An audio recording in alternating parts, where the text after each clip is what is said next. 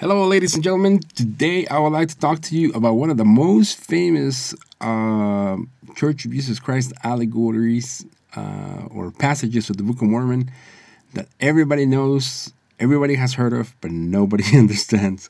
That would be the passage of the iron rod. Thank you for joining me, and let's go.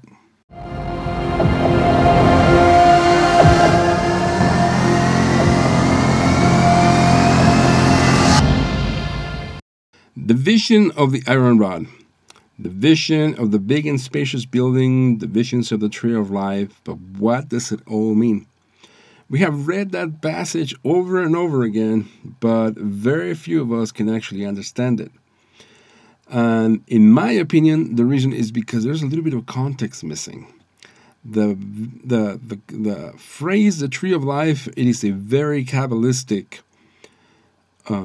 phrase, shall we say it. The tree of life is described in great detail in all of the Kabbalistic literature. And if we are to understand this passage of the iron rod, let's step back a little bit and try to understand a little bit about what is the tree of life and how does it reflect to the iron rod. The passage of the iron rod talks about staying within balance, holding on to a standard. And that is exactly what the tree of life is in Kabbalah. You see that the tree of life in Kabbalah is never balanced. This is always swaying from left to right. The tree of life enters into a huge drama between the powers of justice and severity and the powers of mercy and forgiveness, shall we say. And so I think that Lehi was talking about the rod that basically bisects the tree of life or holds the tree of life like a trunk. And the middle of the tree of life is where we want to be, is where we are not overly merciful or kind, and we're not overly judgmental or overly austere or severe, and so on and so forth. Now, the tree of life is composed of 10 spheres. But the two spheres that give it its balance is the sphere of Chesed and the sphere of Din, or as the Hermetic Kabbalists call it, Geburah. Now, the sphere of Chesed is the sphere of divine kindness, of mercy, thereby sometimes negating justice or negating severity, being overly kind, which we have all been there. We sometimes go out of our way to try to help someone, and that someone sometimes takes advantage of us. So that is leaning too much towards the sphere of Chesed, in a way in which we have unbalanced not only our tree, but also the tree of the person that we're trying to help, as they also feel that they have taken advantage of us. And that creates a symbiotic circle of unbalanced mercy. But then on the other hand, we have the sphere of Din. The sphere of Din is way too much severity, way too much judgment, and we have all been there. We sometimes don't like what a particular person has done or is doing, and for us to be able to disassociate our own emotions from that particular person, we judge them to be someone for who they're not, usually in a bad way. Sometimes we're too austere or mean with somebody, or we do something unrighteous that is swaying towards the sphere of Din. And so holding to the rod, the iron rod, is staying right in the middle. Not being too merciful and not be too judgmental or too severe. And that is an edict of what Kabbalah is. Now, many people think that Kabbalah is kind of useless. Why do I need this? Why? What is its purpose? Well, in my life, Kabbalah gives me those types of insights for me to be able to live my life, either philosophical or ecclesiastical faith-based principles that have helped me. And in fact, I heard a very good talk by a man named Stephen Holler, that he claims that modern psychology was created out of Kabbalistic principles. Sigmund Freud, he was able to extrapolate some of the principles of Kabbalah, even demonology within the Kabbalah, to be able to identify certain diagnoses of schizophrenia or depression, so on and so forth. But Kabbalah doesn't call them as depression, doesn't call them as schizophrenia, basically calls them by demon names. But the way in which they are enumerated, or they are, how should we say it? They go from one to the other. They for example, you can start with 1 and then you go to 3. 1 can be, for example, sadness. Number 3 can be depression. And so Kabbalah is able to identify them pretty well.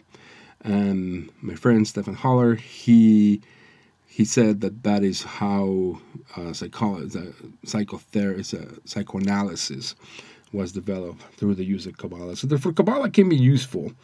And but it all depends on what do we extrapolate from it, which has a lot to do with what we bring into it. And so we shouldn't be too hard to judge Kabbalah, because it is not canon. It can be considered a type of philosophy, or it can be considered a certain type of science, if you want to call it that. Okay, so let's go back to the vision. Into the vision, in number 2, it says, "Now behold, my son, I will explain this thing to thee. For behold, after the Lord God sent our first parent forward from the Garden of Eden to till the ground from whence they were taken, he drew not the man, and he placed them in the east end of the garden, cherubim and a flaming sword, which turned away to keep the tree of life." Now, here in this passage, the Book of Mormon is obviously talking about the Garden of Eden. And if there's one thing that the Zohar loves to talk about, it is the Torah, Genesis. There are many different riffing, as I have explained what riffing is in the previous episode. There's a lot of riffing going on the Book of Genesis. And one thing I would like to explain is that the cherubim, it is not this fat little baby angel. Now, if you read Jewish literature, the cherubim are these powerful, very dangerous angels, almost kind of close to a demon. They will not hesitate to destroy anybody, especially if they have a flaming sword with them. As the Book of Mormon speaks of an imbalance between mercy and justice in relation to the tree of life, it is also probably talking about the same tree of life that's in the Garden of Eden. Let me read number 13. It says, "Therefore, according to justice, the plan of redemption could not be brought about." This is Alma 52:13. "Therefore, according to justice, the plan of redemption could not be brought about, only on conditions of repentance of man in this probationary state. This preparatory state for exempted, where for these conditions mercy could not take effect, except it should destroy the work of justice. Now, the work of justice could not be destroyed. If so, God will cease to be God." Now, this passage in Alma, it's huge, gigantic in my opinion. Even Kabbalah doesn't really explain it in these terms, because is basically saying that the structure of the tree of life is law. And not even God himself could deviate from it. For if he does, he will cease to be God. That is a gigantic statement. It just clearly it speaks of the the fact that the tree of life is law, and not law that man can write. This is universal law, like biology or physics. Kabbalah states that creation is made from the tree of life, from concept or thought to a galaxy to planets to trees. Everything comes from the concepts of Kabbalistic principles. According to the Zohar, judgment is the origin of sin. As we judge, we forget and ignore the true essence of what the person or thing is. And we break ourselves our innocence of what that thing is, and we entrap it and categorize it. So that is what Din is. Therefore, sin cannot originate not only with ourselves, but mostly with the way we conceive things. And that is a huge statement, in my opinion, because we have to categorize something. The words that I'm speaking to you, we had to be able to learn them and be able to understand them. But Kabbalah says things are defined in higher terms. They are not defined in words or inches or light years or liters, or that is us judging it. And that is the beginning of sin, us not being able to perceive things for what they are, for what created them. But of course, we have to be able to deep our ego into those particular things that we are exposed to, so that we are able to have them make sense, be able to manipulate them so that we can eat and breathe, so that we can be sustained within this earth and be able to progress. And therefore, measurement has to happen. So I'm not saying that is your judgment is necessarily evil. It has to happen, but it needs to be kept within due bounds, like in the middle pillar, or the iron rod in Book of Mormon terms. And then on the other side, sometimes we can be too nice, too forgiving, and we can sometimes make things worse. For example, grandparents that like to talk about their children as a spoil them, that's a bad thing. Because we all need to learn to survive. We all need to learn how to cope with life, and sometimes over mercy makes us into bad people. In fact, I just watched this Jeffrey Dahmer series up on Netflix, and that is a perfect example of this.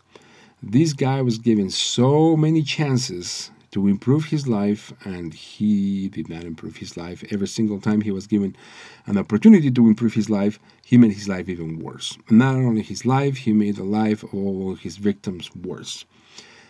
So it is not very good to be overtly merciful or overtly nice.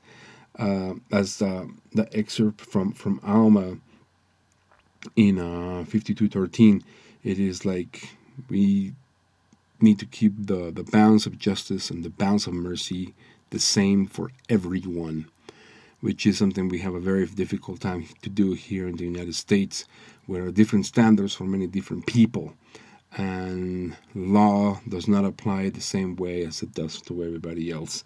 But if we want to improve our society, it is most advantageous to be able to apply the laws of justice and the laws of mercy to everyone equally. At least that is my opinion. So holding to the rod means not being overtly forgiving or indulgent. This ruins relationships and it overextends our spirits, our souls. And we must also not be harsh in judgment.